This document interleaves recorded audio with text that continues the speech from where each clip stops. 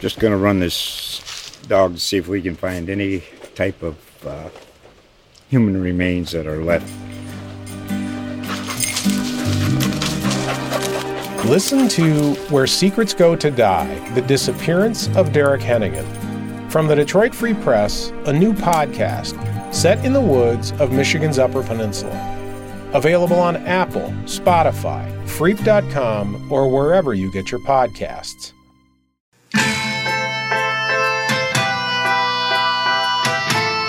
I'm John A. Torres, and welcome back to Murder on the Space Coast.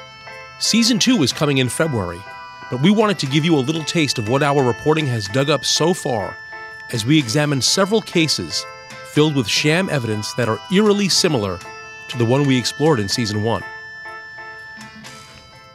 We've been able to track down and interview some great sources who had first-hand knowledge of these cases from the 1980s and whether justice was truly blind or the system rigged in the state's favor.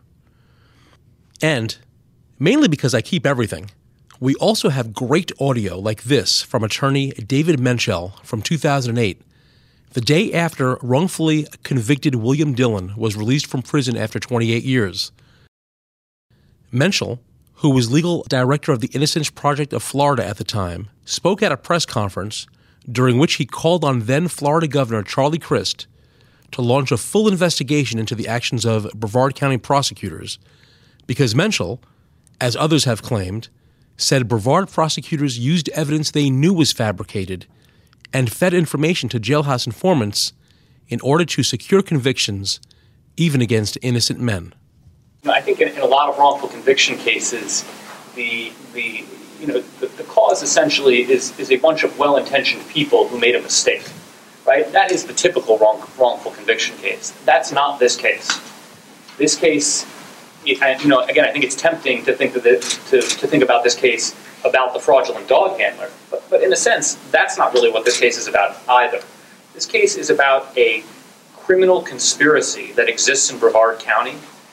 Or was it, as longtime Brevard County Attorney Joe Mitchell theorizes, just a matter of arrogance and pride? The problem is this, and once again, this is just my thought on it. We have a great system. It works the overwhelmingly amount of the time it works. And what happens to the system sometimes is because it does work so well, they get arrogant. And they just can never say, I'm sorry, I was wrong, I might have been wrong, I could have been wrong, there's a possibility I could have been wrong. They get entangled in their own work, have to fight to justify what they did forever. They just can't ever just say, like, I just wonder, maybe I'm speaking out of turn here, but on Dillon's case, I don't think that the prosecutor has ever told William Dillon they're sorry. Coming in February, Florida Today will roll out the second season of Murder on the Space Coast. In Season 1, we looked at the troubling case of Gary Bennett and the strong possibility that an innocent man has been in prison for the last 33 years. Catch up or re-listen to Season 1 now. It is available in the iTunes and Google Play stores and on the Stitcher Radio or SoundCloud apps. Bennett was arrested in 1983, tried and convicted of murdering Helen Nardi, his neighbor. The only thing that linked Bennett to the scene was a partial palm print in the victim's trailer. But he told police he had been in the house. He passed a polygraph test. He passed a rape test kit. The pubic hairs found on Nardi's naked body were not his. So prosecutor Dean Moxley brought in dog handler John Preston, whose dogs allegedly could link the murderer to the weapon. And that's what they did in Bennett's case, with Moxley telling the jury it was the scientific equivalent of a fingerprint. But Preston was a fraud who was already under investigation. Moxley also found a couple of snitches in the county jail who would say that Gary Bennett had confessed to them in exchange for leniency. Their involvement also allowed the state to appoint a lawyer to replace Gary's public defender. That was common back then, and the replacements they used? Well, they were kind of like the tune-up fighters or sparring partners that boxing champs trained with. They were expected to put on a pretty good show, but nothing more.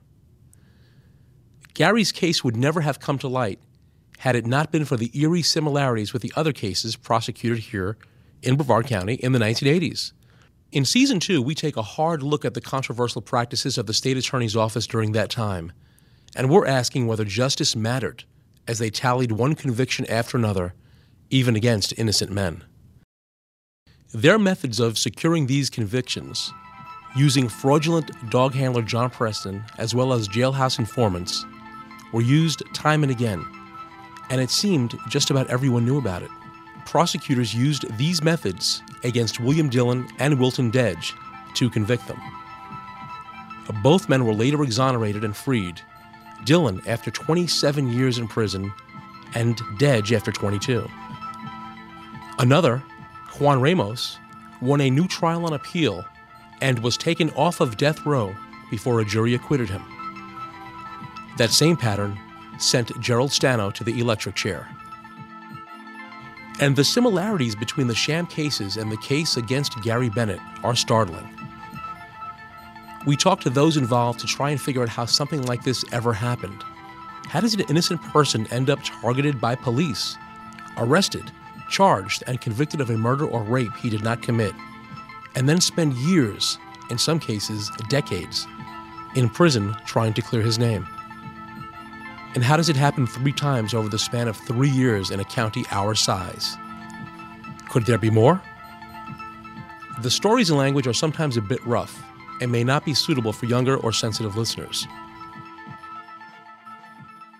We spoke with people like former prosecutor Sam Bardwell, who quit the office because he didn't like what was going on, especially from fellow prosecutors who insisted on using Preston and the dog even after it seemed clear his claims were ludicrous. Bardwell was the attorney who finally helped expose Preston as a fraud. He was also featured on an episode of 2020 when Geraldo Rivera came to Titusville to do a piece exposing Preston and his magical dog. He also testified in Arizona, where the Arizona Supreme Court overturned every case that Preston was involved in. In other words, when it comes to John Preston, there is no better source than Sam Bardwell. I started at the state attorney's office at 10/16/78. I left there 4/30/82. The reason I just plain quit, I couldn't deal with it.